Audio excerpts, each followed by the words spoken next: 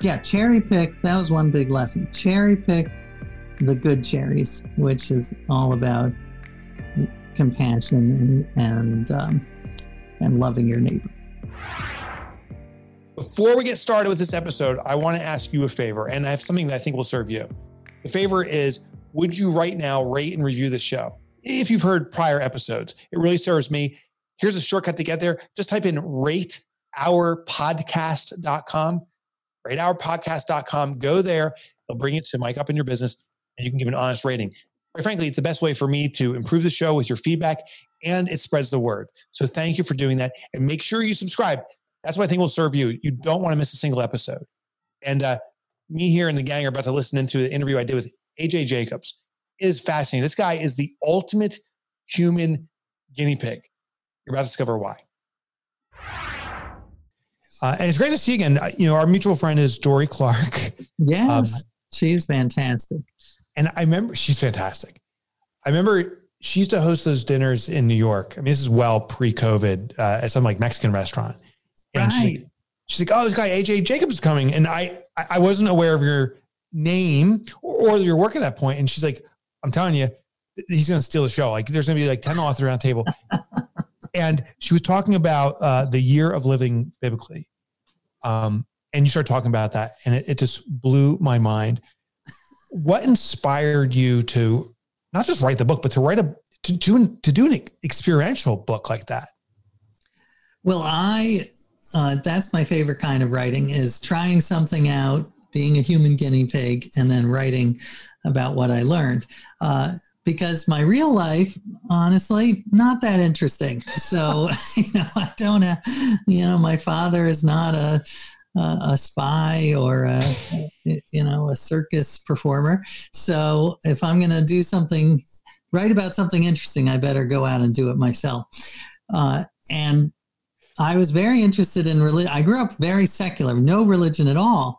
Okay. I say in the book, I'm Jewish, but I'm Jewish in the same way the Olive Garden's Italian. So I got you. Yeah. No offense to the Olive Garden, but I was fascinated about religion's continuing influence in our world. And I was like, well, one way to learn about religion would be to live it. To live like they did in biblical times, to wear the robe, put on the sandals, grow a beard, and follow the 10 Commandments and try to stone adulterers, which I did using very small stones so I didn't get thrown in jail, and just see how it affected my life. What were the good parts and what were the parts that were maybe not so good? Because all the experiments I do, I try to have takeaways that make my life and hopefully the reader's life better.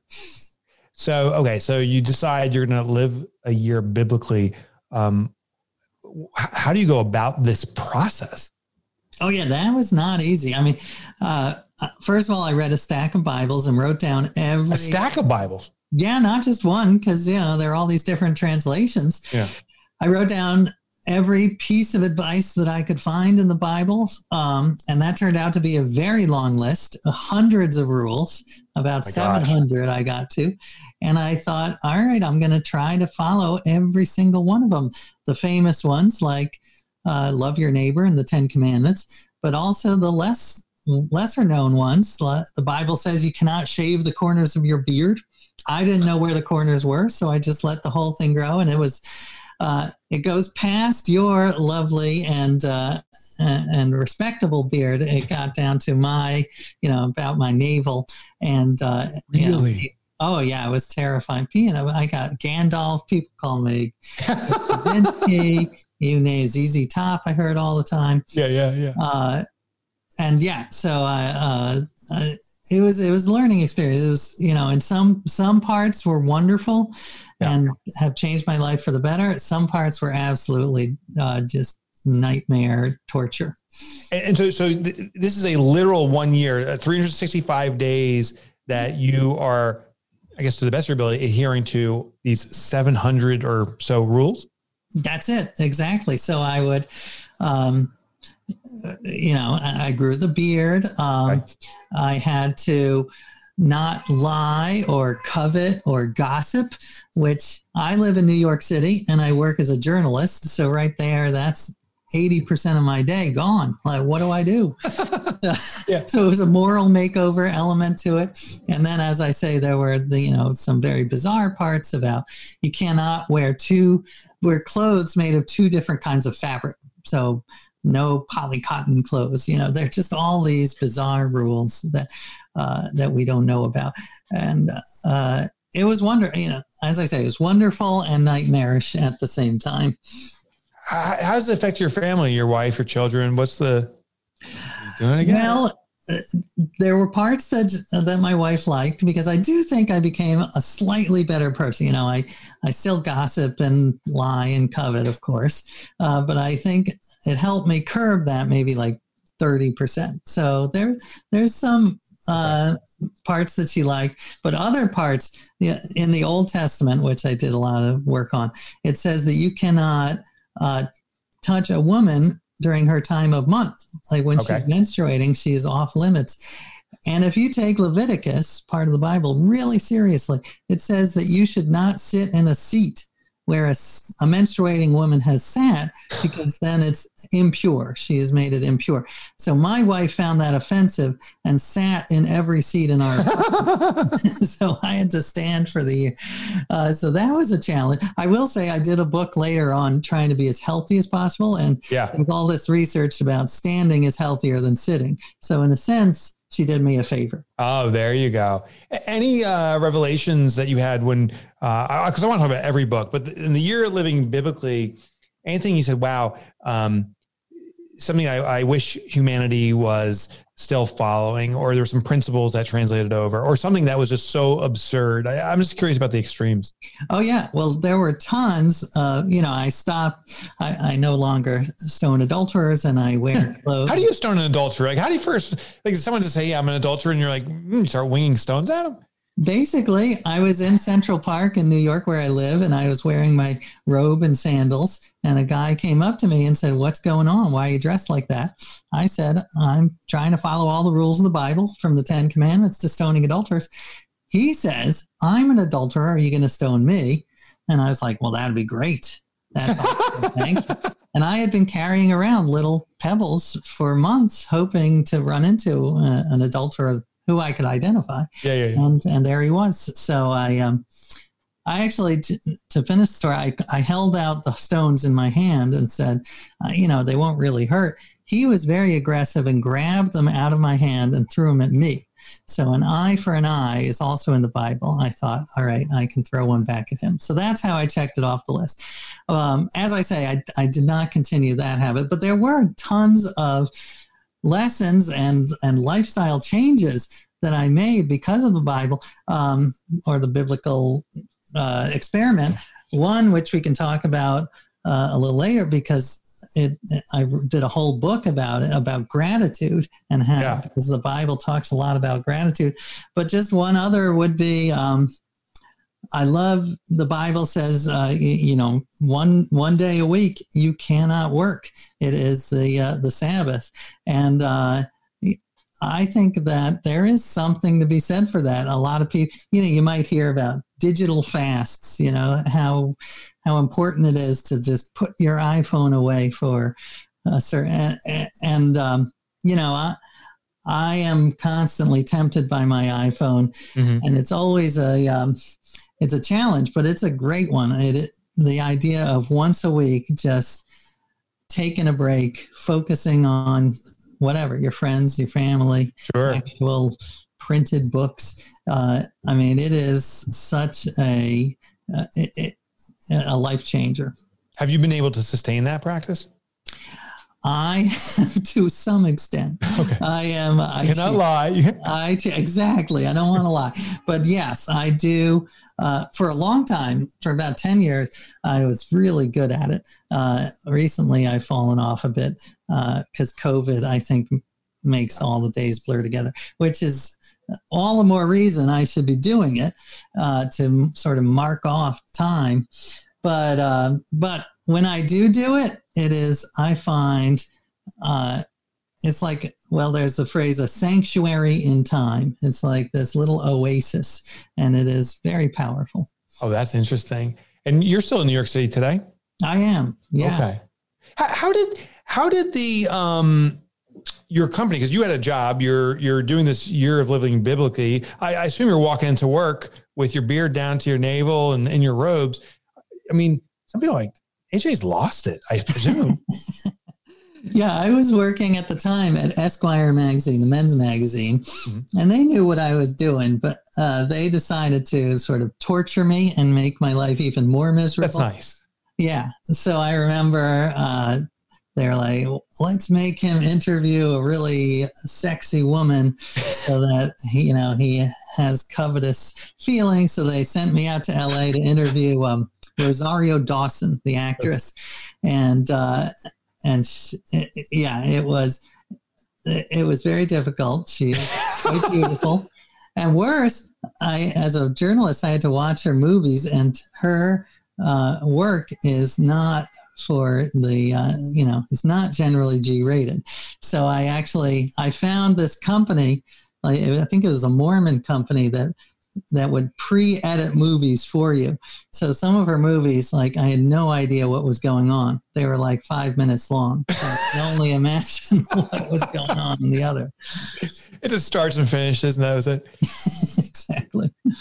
So what's your assessment of, there's a lot of Orthodox communities, and, they go to the extreme. Are they really living biblically, in your opinion, if you can opine on that? Oh, sure. Well, part of the book was to see how these rules and structures could improve my life. Another part of the book was to show that we should not be living literally by the Bible, like some people claim they do. Because, first of all, they're just claiming that they do.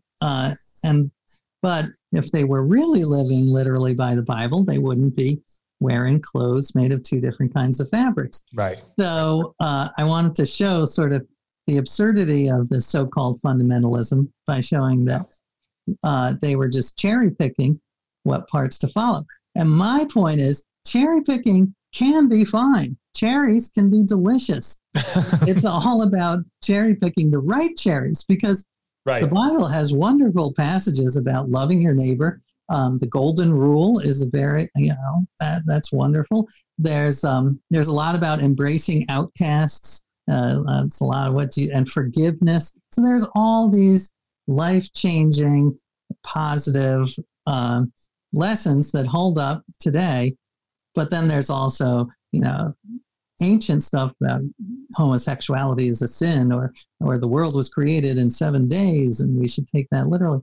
So yeah, cherry pick, that was one big lesson. Cherry pick the good cherries, which is all about compassion and loving your neighbor. I was sitting at home, and I don't recall the time frame, a couple of years ago, and all of a sudden comes on, and there's a new television show coming out. That's the year of living biblically. I'm like, oh, to my wife, I'm like, holy shit. I know. I sat with the guy who this is about. What happened? What was that all about? Like how you feel. Well, yes, it was a very bizarre experience, because I wrote the book maybe now 13 years ago, and it had been optioned by all sorts of company. Brad Pitt's company optioned it for a movie. Marlon Wayans was attached at one point, and then it finally made it to a series on CBS. Now I don't. The Bible says not to say negative things, so I happen to think the people who put it on, the producers and writers and actors, were wonderful. They were very talented, but somehow in the machine that is CBS, it got dumbed down so much, and they flattened it out. I knew we were in trouble when CBS said that the actor could not have a beard, because it might frighten viewers. And I was like, uh-oh, that's not a good sign. And indeed, it became very, it's sort of a watered down tapioca. And it was I always talk about being grateful. So I was really grateful for the experience, because I got to go to LA and hang out with the actors and eat the, free craft services. But I was also quite relieved when it was canceled after 13 episodes. Tell me about Drop Dead Healthy, which is your titles are extraordinary. I love that. So Drop Dead Healthy, the premise is pretty clear from the title, but tell me how that came about and what you did. Yeah, that one came about because I am not very healthy, or I wasn't. I wasn't traditionally obese. I was more of sort of the skinny fat is what people called me. So I looked like a snake that had swallowed a goat. So just a huge stomach and everything else was skinny. Okay. Oh, that's funny. Okay. Yeah. And I would get sick all the time. I had just a terrible immune system. And my wife was the one who said, I don't want to be a widow in my 40s. Like, you got to get in shape. And I said, all right, if I'm going to do this, why not make a book about it? And I decided I'm going to go all the way. And I did the same as I did with the Bible. I wrote down hundreds of pieces of medical advice, and I said, I'm going to try everything. I'm going to reform every part of my life: the sleep, the diet, the exercise, the sex, how do I go to the bathroom, how I walk, how I talk. And it was a remarkable, it was originally just a year, but I was so bad out of shape. It took me 2 years. And again, there were parts that were just horrible and parts that have changed my life for the better, including, I would be on it now, but I love my treadmill desk. I really do work on and get my 10,000 steps, especially now during COVID when I can't go out much. So I am a big fan of, because there are all these studies that say how creativity and attention are linked to being physically active. And I feel that if I try to work all day sitting down, I literally will fall asleep on the keyboard. Yeah. So that's just one of the changes that book has had for me. You know, in recent years, in particular, this concept of biohacking, at least as the phraseology people are using, is so popular. And I was just surfing the net and I saw this one guy. He's like, "Oh, I'm the father of biohacking, and I will live for 180 years." Which maybe that's like a medical hack that maybe will manifest. But what have you found really does? First of all, what's the definition of health too? Because for some of those folks, it was longevity, energy. What is the definition of health? Well, for me, it's not necessarily having the abs and being able to bench press 500 pounds. For me, it is being able to be energetic and to live a healthy, long life. You don't want to live a long life if you are unhealthy for the last 30 years. So to me, it's like it's a combination of that. So, I'm married, so I don't focus as much on, the having the perfect body. But I do want to be around for my kids' weddings if they decide to get married. So that's what and I will tell you, one of my big takeaways of that book is there are no silver bullets in terms of right now secrets that they're not telling you about health. I mean, I could sum it up in a paragraph, 90% of what you should be doing. And it's stuff that which is you should get some exercise. You should eat real food instead of processed food. Don't smoke. Don't get a lot of sleep. Stress really is bad for you. Don't hit yourself in the face with an axe. These are very obvious things. So that is not to me, the secrets are how to get yourself to follow these very obvious. Oh, interesting. Yeah. What are the ways to motivate? Since we all know it, and so few of us do it, how do we do it? And those I did find some very helpful.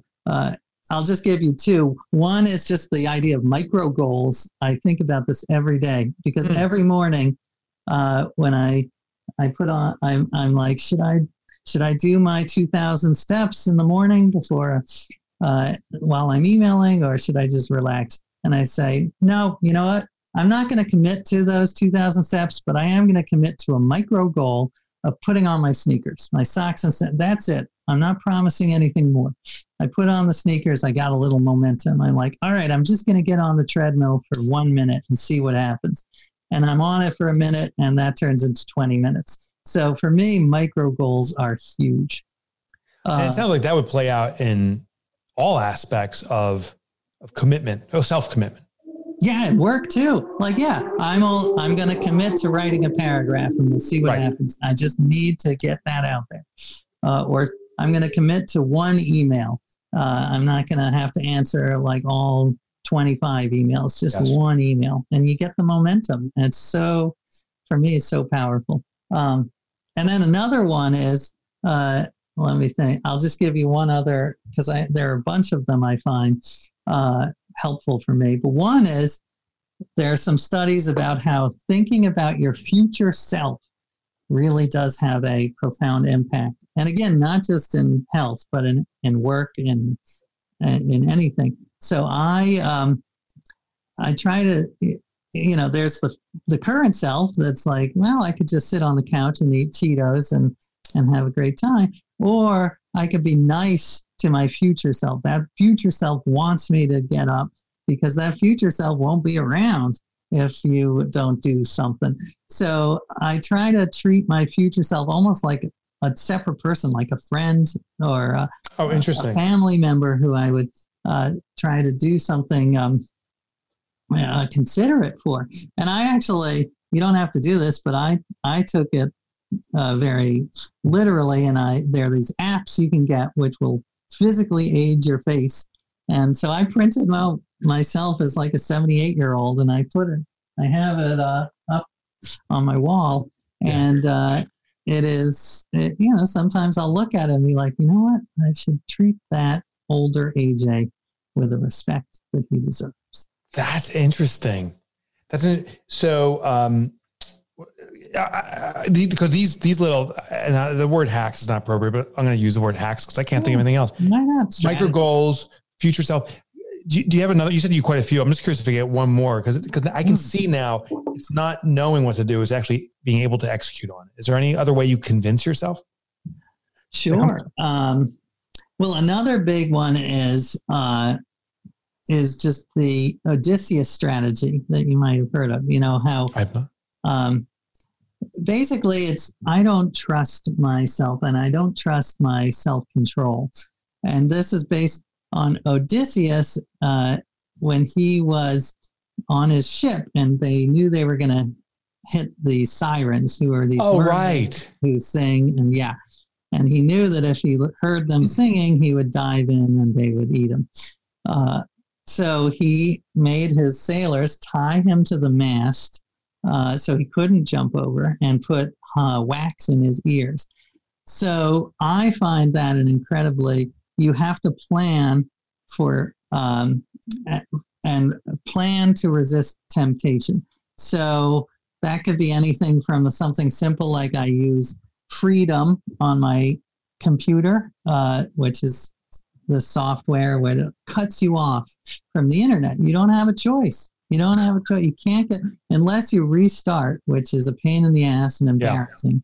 So that would be one. Or even something about food. Like, I know that if the chocolate chip cookies are at eye level and I pass them, I am going to dive in like Odysseus would have. So I put them, I will hide them on the highest shelf. I take my iPhone and I put it in another room. So just planning ahead so you don't have to resist temptation, because the temptation's not even there, because we only have a certain amount of energy every day allotted to resisting temptation. That's what the studies have shown, and I think they've held up. So if you are passing by those cookies every day, it's eating away at your budget, your energy budget of resisting temptation. So get it away. I love it. Did you find, as you were going through this experience, that, I don't know if it's like self-psychology, but you're trying to set these micro goals, you're looking at your future self, your 78-year-old picture. Do you have that self-talk that says, I know what I'm doing to myself here. I'm trying to, manipulate myself, and it's me. So why the hell am I listening to me? Well, that is funny. That's an interesting, see, I almost had the opposite view, which was, I don't trust myself, and I don't trust my brain, and I'm going to babysit the hell out of my brain. Mm. And yeah, you could argue, who's babysitting the babysitter, but that just never plays into it. To me, metacognition is such a huge part of my life, and I try all the time to, if my mind is going down a dark alley, which often happens, I'll try to step back and have that metacognition, like, wait, what's going on? Why are you doing this? Is this really helpful to you? Let's rein it in. Let's redirect. So, yeah, I am all for, I guess, the importance of different selves. Like, we all have our different selves, and they should monitor each other, because we should, it's a team. How about that? The brain is like a team. Make it work. Your next book, Thanks 1,000, you started to, I believe, if I remember correctly, you started thanking everybody at the most micro level. Like someone, makes you a cup of coffee, you're thanking the person who made you the coffee, whoever created the coffee. Tell me what the premise is with this guinea pig experience you did. Well, this one began because I had read all the studies about gratitude and how it is so crucial to our mental health and our physical health. There's studies about how it helps with your immune system. And I always find, in my mind, it's a battle between the sort of the Larry David side and the Mr. Rogers side, the good, optimistic side versus the cynical, pessimistic side. And I think I was born with a very strong Larry David. That's my default, is sort of to find the negative. I hear 100 compliments and one insult, and I remember the insult. And I don't think I'm alone. I think humans do have this evolutionarily. We have a negative bias. But it's not very helpful now. It's very, it's bad for our mental health. So this whole project about gratitude was trying to reverse that. And I began a few years ago doing this little ritual. I'm not particularly religious, but before dinner, I would say, I'd like to thank the farmer who grew this tomato for our spaghetti, and the cashier who sold me the tomato. And my son said, Dad, that's fine, but it's also pretty lame because they can't hear you. So if you really cared, you would go and thank these people in person. And I was like, that is a good idea for a project, a book. So he earned his supper, and I set off. I chose coffee just because I can't live without it. And I decided to thank every person I could figure out who had even the smallest role in my morning cup of coffee. And that soon spiraled out of control, because once you start to think about it, there are hundreds of people who have, as I say in the book, it doesn't take a village to make a cup of coffee. It takes the world, because I thank the barista. I went to South America and thanked the coffee growers. But there's the logo designer for the coffee place, the cup designer, there's the truck driver who drove the beans, the people who made the road for the truck. It is hundreds. So I went a little overboard, but it was also quite wonderful, because it really was a perspective changer, a great way to battle the negative bias. You said you went a little overboard, says the guy who lives biblically. How do you find, like, the truck driver? How did you find these individuals to actually thank them? Well, a lot of it was, I'd go to the barista and I would thank her, and I'd say, who makes your job possible? And she says, well, this ladder, I couldn't get the coffee down. So I figure out the ladder company and call them. And everyone I called, it was like 6 degrees of Kevin Bacon. Everyone I called had people that they couldn't do their job without. And I loved it, because I would call or visit these people in person. And some honestly freaked out. Like, they were like, is this a pyramid scheme? Why are you thanking me? I'm not. Yeah. But the majority were actually quite grateful. I remember I called the woman who does pest control for the for the warehouse where the coffee beans are stored. And I called her out of the blue and I said, I know this is kind of strange, but thanks for keeping the insects out of my coffee. And she said, well, that is strange, but thank you. I don't get a lot of positive feedback in my life. And, she described it as an anti-crank phone call. And the weird thing is it wasn't just benefiting her. It definitely benefited me, because when you thank people, you get that little warm glow. And so one of the big themes of all of my books is acting your way into a new way of thinking. Oh, interesting. Yeah, I love that phrase, which I did not make up. But if you act as if even if you feel grumpy, but you force yourself to thank someone, then you will, if you do it enough, you will trick your mind. Well, go ahead. Well, has it changed? Has it transformed your sense of gratitude, AJ? Oh, absolutely. I mean, I still struggle. The Larry David side is still quite strong. Yeah. But I have all of these rituals. I feel it's got to be like exercise has got to be a practice. It just doesn't come naturally to us. So I have all of these ways, these practices where, I send a note every day to my mom with someone who has made my life better in a small way. When I'm going to sleep, I go through by alphabetical order. I'm like, I'm grateful for something that starts with G, and then something that starts with H. And then just writing for this book, I pledged to write 1,000 thank you notes to readers. And that I thought it would take like a month. It took 2 years. It was a major pain in the ass. But it was also wonderful. It was wonderful, and it changed me. And I should still do it. I'm going to get back to doing more handwritten notes, because it's very powerful. And I wonder if that starts like a butterfly effect. If that pest control woman receives this unexpected gratitude for some impact she's having on you, if she will then reciprocate that, it's a pay it forward type mentality. Yeah, I hope so. And I think the studies do show that. Because one of the things I addressed in the book is, what is the downside of gratitude? Because some people say, oh, it's actually, it can be used by corporate America as sort of a tool to keep people placated. Like Walmart says, you don't need $15 an hour.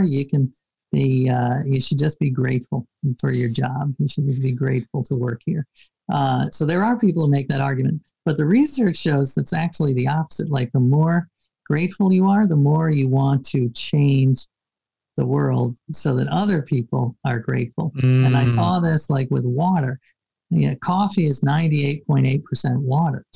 So I went to the reservoir, the New York reservoir, where we get our water, and I met hundreds of people who make that happen. The chemists, the people who wade out into the reservoir to test it, and the engineers. And it made me realize, the fact that I can turn a little metal knob and have drinkable water in my house, that is crazy. That is not something that was true for 99% of humanity.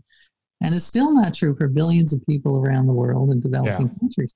And it just made me so grateful for that I looked into the best water charities, and I found, and I'm not expecting a Nobel Prize, though I will take it if offered. But I'm saying, being grateful, I think, makes you more outer directed, more open to helping others. So it's this virtuous cycle when it's working. So when we were having that dinner with Dorie Clark, it was toward the end, at least as I recall, and we were wrapping things up. And someone asked you, it was likely Dorie, maybe one of the other authors there. And they said, hey, you got another project going on, AJ. And I was listening, and you said, yeah, I'm doing, and I'm paraphrasing here, the world's biggest family reunion here in New York. And then you literally looked at each person in the eye and said, and you're invited, and you're invited. I'm like, what the F is this guy doing? Do you remember that? I do. Well, absolutely. And you are my cousin. And that was an interesting also, it was wonderful and nightmarish at the same time. And that project started because I got this weird email from this guy who said, you don't know me, but I've read your books and I'm your 12th cousin. And I thought he's going to say, here's my Nigerian bank account. Please right. But it turned out he is part of this group of scientists and researchers who are building a family tree that's not even a tree. It's like a forest. So we're not talking hundreds or thousands of people. We're talking millions of people. 71, like last I checked, it was about 80 or 85 million people all connected on one family tree.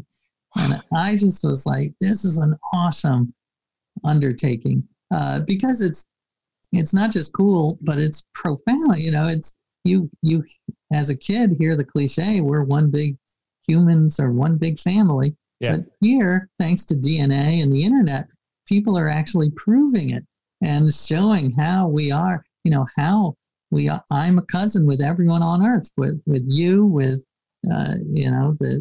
someone who's a mango farmer in the Philippines. And so I thought this is wonderful. And it was also fun because I got to figure out how I'm related to, all these people I admire, like Barack Obama is and this is true, is my 5th great aunt's husband's brother's wife's 7th great nephew. So we're very close. Very well connected. But the point is very clear, regardless of your skin color, your gender, your age, your background, your current situation, we are all of the same genealogy. We're all the same biology. We're a family. Absolutely. I mean, it's a very simple and almost childlike thesis. But I think it's super important, especially now when divisiveness is so rampant and people are so obsessed with our differences.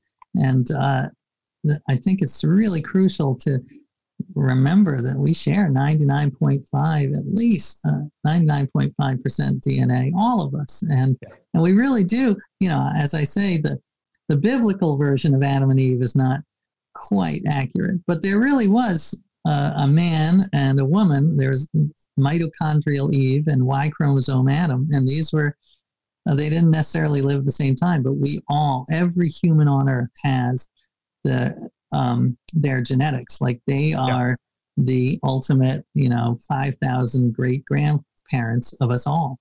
And it has an effect on my life, like on a really practical day. Like if someone cuts me off in traffic, I really do try to think, my initial response is, God, I hate that person. And then I'm like, you know what? They are probably my 14th cousin. Maybe I should just try to give them the benefit of the doubt, like that their kid is really sick, or they just got fired, and it really does help to lessen the hostility that I think comes way too naturally. Plus, if they're family, you may run into them at Thanksgiving. And well, that's the danger. I can't think of a more poignant way to conclude this.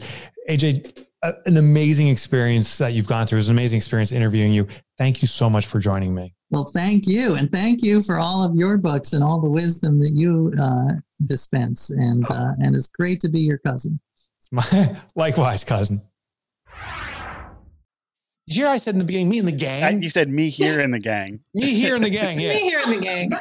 Me here. Me and me here in the gang. The Sunshine Gang. That'd be a good band, wouldn't it? Yeah. I don't know why anybody has to be Me here in the gang. And then next week it'll be them there over there. Is them the there other in band. the gang. Yeah. So a few weeks ago, I said that Jeff Walker was my favorite interview we've done so far. Now AJ Jacobs may be my favorite ever. I got some contenders. I loved this. I love this one. I was like, can we have like 6 more hours of this, please? I know. Lean into me. What happened, Amy? Why are you? What got you so jacked? God, he's so interesting. He really is a human guinea pig. The things that he's put himself through. So his journey for gratitude and how far-reaching he brought it was absolutely. I was listening to the podcast and laughing out loud, just cracking up, like actually going and finding what was it? He thanked the barista for his Starbucks, but then he actually like thanked the delivery guy, thanked the person who brought the ladder over so she could reach the coffee on the top. It was just so far reaching. Was mine. I like when he said, I called the pest control company and said, Yeah. thank you for not having any insects in my coffee. In my coffee. That was the one. That was the one where I was like, oh, are you prank calling me? This is next level. Exactly. I loved it. I loved everything. I love his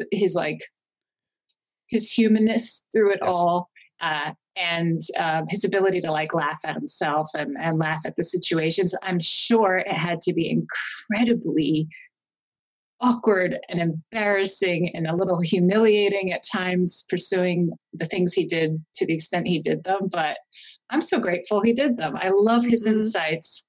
Can I tell you the one thing I wrote down, and I'm not going to do this for myself. I love that he did his own age progression and printed it out. And he I'm doing this. I'm going to be nicer to my future self. So every year I pack away ornaments and or whatever holiday stuff gets packed away. And one year I opened up a Christmas tub and there was a letter to Amy. And I was like, oh, I wrote myself a letter last year and stuck it in there. And it was like, dear future Amy, I'm really sorry, but none of these string lights work. And now in the midst of Christmas season, you have to go out and bear the crowds and buy more Christmas lights. And this is missing. And a couple of these are broken. Sorry, love, past Amy. I was like, that fucking bitch. She's so rude. She just doesn't care about anybody but herself. So she couldn't have done this last year when things went on clearance. She couldn't have handled this. So, I love that you hated on past Amy. I do. I get really mad at past Amy. I feel like maybe that's a little bit missing the point. Yeah, I don't know if this will work for you, this system. I think you should be kind to your future and your past self. Yeah. Or maybe. Okay, but past Amy is really a pain in my ass. She eats all the wrong things, and then future Amy has to go work out 10 times way harder than she should if past Amy just didn't eat the chocolate cake. But past Amy is just constantly thinking about herself.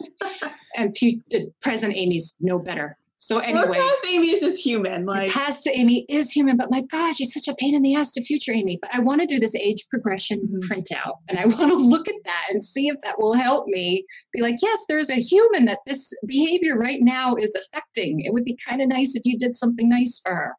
I love him. I just loved the whole interview. And I'm sorry I ran to the middle.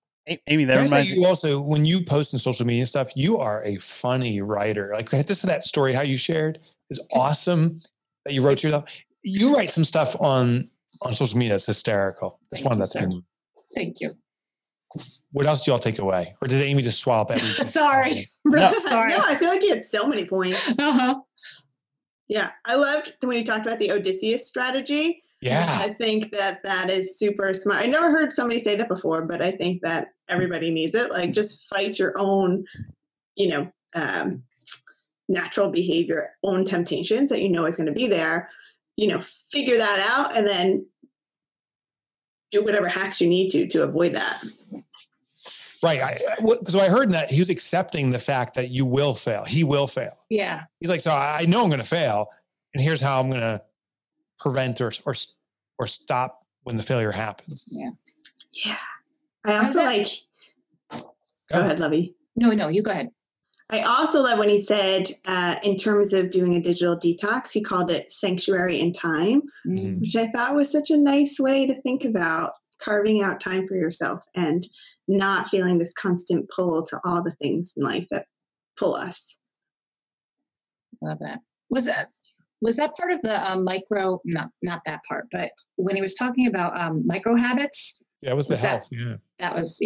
That was really good too. Yeah, just put the shoes on. It starts that momentum. And that's all you have to do. You don't have to, you're putting the shoes on. There's no guarantee that you're even getting on the treadmill, but you're just going to take that one little step. I love that. I love that. And give yourself permission. Maybe I'll walk. I'm only going to walk a minute. I'm not making myself promise anything else, just a minute. And that's the kind of stuff I think works for me, who happens to be very reticent to some of the good stuff I should be doing for myself. What did you take out of this, Jay Cabone? So, well, before I get to that, Amy, this just reminded me of a Seinfeld bit. And I'm a huge fan of Seinfeld. So as soon as you said it, have you guys ever heard the morning guy versus night guy routine he does? Who does that? Seinfeld? Yeah, Seinfeld. Or George? Oh, okay. No, it was a monologue from the show. So I pulled it up just to read it to you so I didn't screw it up. So he says, I never get enough sleep. I stay up late because I'm night guy. Night guy wants to stay up late. What about getting up after 5 hours sleep? Oh, that's morning guy's problem. That's not my problem. I'm the night guy. He's like, I stay up as late as I want. And then he says, so you get up in the morning, the alarm rings, you're exhausted, you're groggy. Oh, I hate that night guy. See, night guy always screws morning guy. There's nothing morning guy can do. Yeah, exactly. That's the case. Like night guy, morning guy. Yeah. That's me. I love when he said, he's like, a lot of these things when he was talking about how he followed the Bible to a T. Yeah. A lot of people don't understand Jehovah's Witnesses, but really they're the Christian version of just following the Bible to the absolute letter. And he talks about cherry picking, and he's like, so like a lot of times people are cherry picking, but the trick is to cherry pick the right cherries. Yeah. Yeah, I loved that. Yeah, I thought that was really cool. So and his good cherries were compassion and love thy neighbor. Yeah. Mm-hmm. And that's what I heard throughout all these experiments he's done with himself is he boils it down to a realization, and his epiphany, at least from the Bible, was, to your point, pick the good cherries. I thought in the health one, the take home was, we already know what it takes to be healthy. There's fundamental things: get enough sleep, exercise, don't eat processed foods, right? These basic things. It's the doing where we struggle. So he said the objective of health is just to get started. Those micro habits Amy's talking about. And then the 1,000 Thanks, that book, as he was doing it, the reward of thanking others, like the more you thank others, the more you feel rewarded. And it starts this upward spiral. Like, who else there was reward or thanking other people because they've been thanked when they've never been thanked before? Yeah. And my favorite thing, when I met him face to face, this goes back so many years, but he literally was doing the biggest family reunion ever. And it was funny. He's like, yeah, you're my cousin. And he goes, if we do the genealogy tree, we're cousins. And every human being on this planet is cousins. Like, he's related to Obama. Right. Right. That was great. Yeah. And I thought that was just interesting that it's kind of tempered him. The next time he gets pissed at somebody, he's like, well, I'm getting pissed at a family member. I got to chill a little bit. That was cool. That was really cool. I love the kind of interconnected web of that gratitude, where you realize how deep and how widespread it goes, how many people touch the little things that you have in your day that I think it's so easy to lose that perspective. We can feel isolated and we can feel super independent, but in reality, there's so many people that support us in every aspect of our world. Yeah.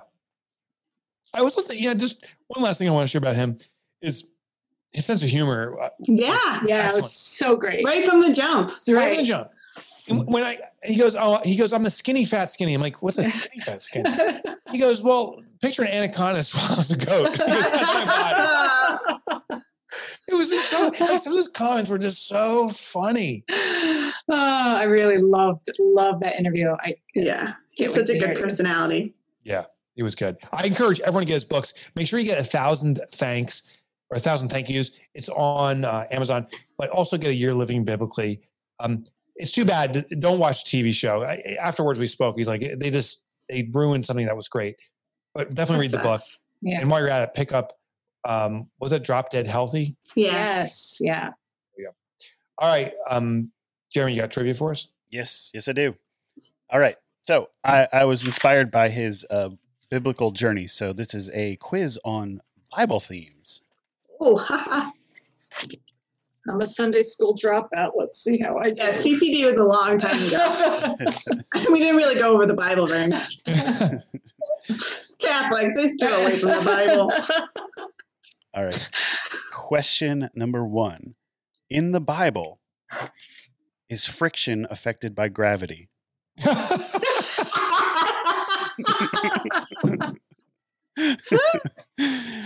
Mike, you're going to lose this one already. That's All right, funny. no, I'm kidding. Okay, so question 1. The blank is hated even of his own neighbor, but the blank hath many friends. Is it sinner and righteous, poor and rich, or unkind and kind? And I will reread that. The blank is hated even of his own neighbor, but the blank hath many friends. And what was the options again? Sinner and Sinner what? and righteous. Righteous. Do you want me to read it with the options? Please. Okay. The sinner is hated of his own neighbor, but the righteous hath many friends. The poor is hated of his own neighbor, but the rich hath many friends. Or the unkind is hated by his neighbor, but the kind hath many friends.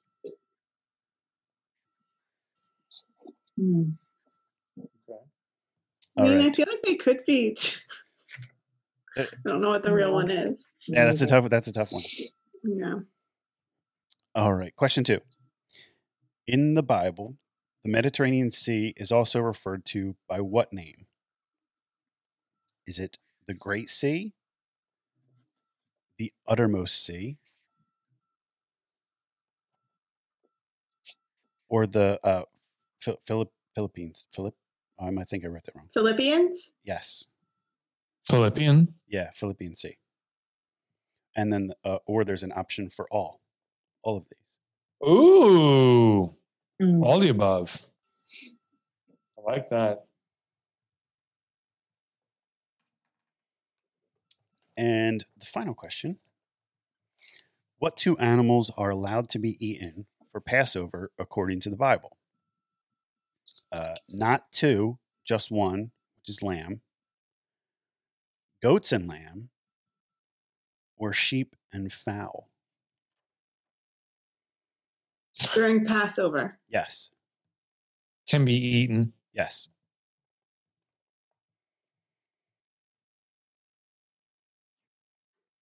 Oh my God, it's so hard.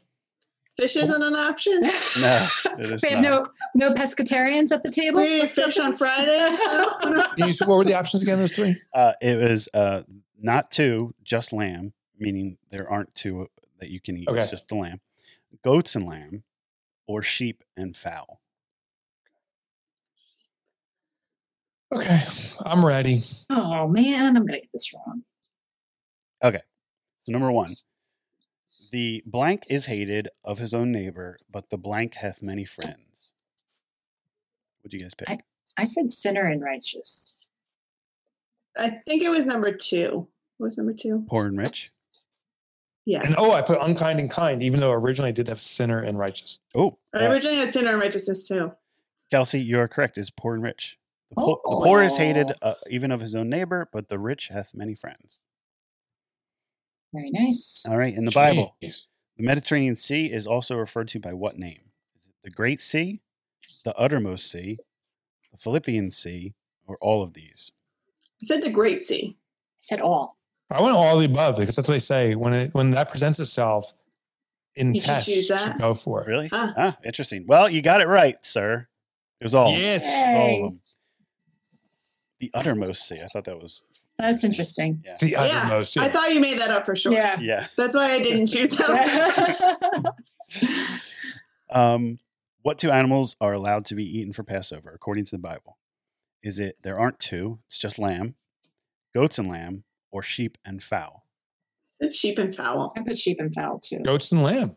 All right, now I'll say goats and lamb. This is a little bit of a trick question because lamb is technically a sheep. It's just a young sheep. Yeah. Okay? Yeah. It is. I had to talk myself through that. Yeah. It's goats and lamb are the 2. Most people think it's just lamb, but apparently there is a provision in the Bible that says you may substitute goats. My family is definitely not a literal Bible people because we had a lot of fowl. Have you ever cooked goat, Jer? Yes. Yeah? What's that like? Cooking it or eating it? It's bad. Yeah. Well done, Mike. It depends. I mean, honestly, I think you can make anything. I've eaten horse before, and it sounds really weird, and I'll probably get a lot of heat for it. But that was in another country, so don't hate me for that. But it all depends on how you cook it. You can. What about have you plucked the eyeballs and eaten them like a delicacy, like my sister's ex-fiance's family? They were from Eastern Europe, and that was like a delicacy. Is their life like a version of Fear Factor? No, that was just that's Sunday. Never done that. Never eaten the eyeballs. Wasn't there an Indiana Jones episode? They have like a monkey heads or something. They got to pull the eyeballs out and they eat it. I think you're Indiana right. Jones? Yeah. Yeah. In one of his, I don't remember. One of that. the reincarnations. Of he's that like in movie. some kind of like there's some ritual going on with all these indigenous folks of wherever he is, and they start eating the eyeballs. You ever, Yeah. did you guys ever watch Bear Grylls, the Survivor guy? Yeah. Yeah. Did you see the one he was in? I think it was either Ireland or Scotland, and he's walking through this deserted area, and there was a dead, I think it was a yak or something, and he's talking about how you can eat it. And I mean, it looked old. I don't know how old this thing was, and he cut out the eye and took a bite, and just stuff squirts my out God. of it. And he's chewing it, and it just looks awful. But what do you say? You can eat the eyeball. It doesn't. Yeah, I guess Bacteria doesn't- because something that have to do with the bacteria. Yeah, No. Oh. yeah, that's okay. Yeah, I'll that's pass. I'll horrifying. pass. I'll pass. I'll on that. pass. So don't pass on rating and reviewing us. Great segue. Yeah, no. Go to rateoureyeball.com. Rate our eyeball. RateOurPodcast.com. So go to RateOurPodcast.com. That serves us. Make sure you subscribe. That will serve you.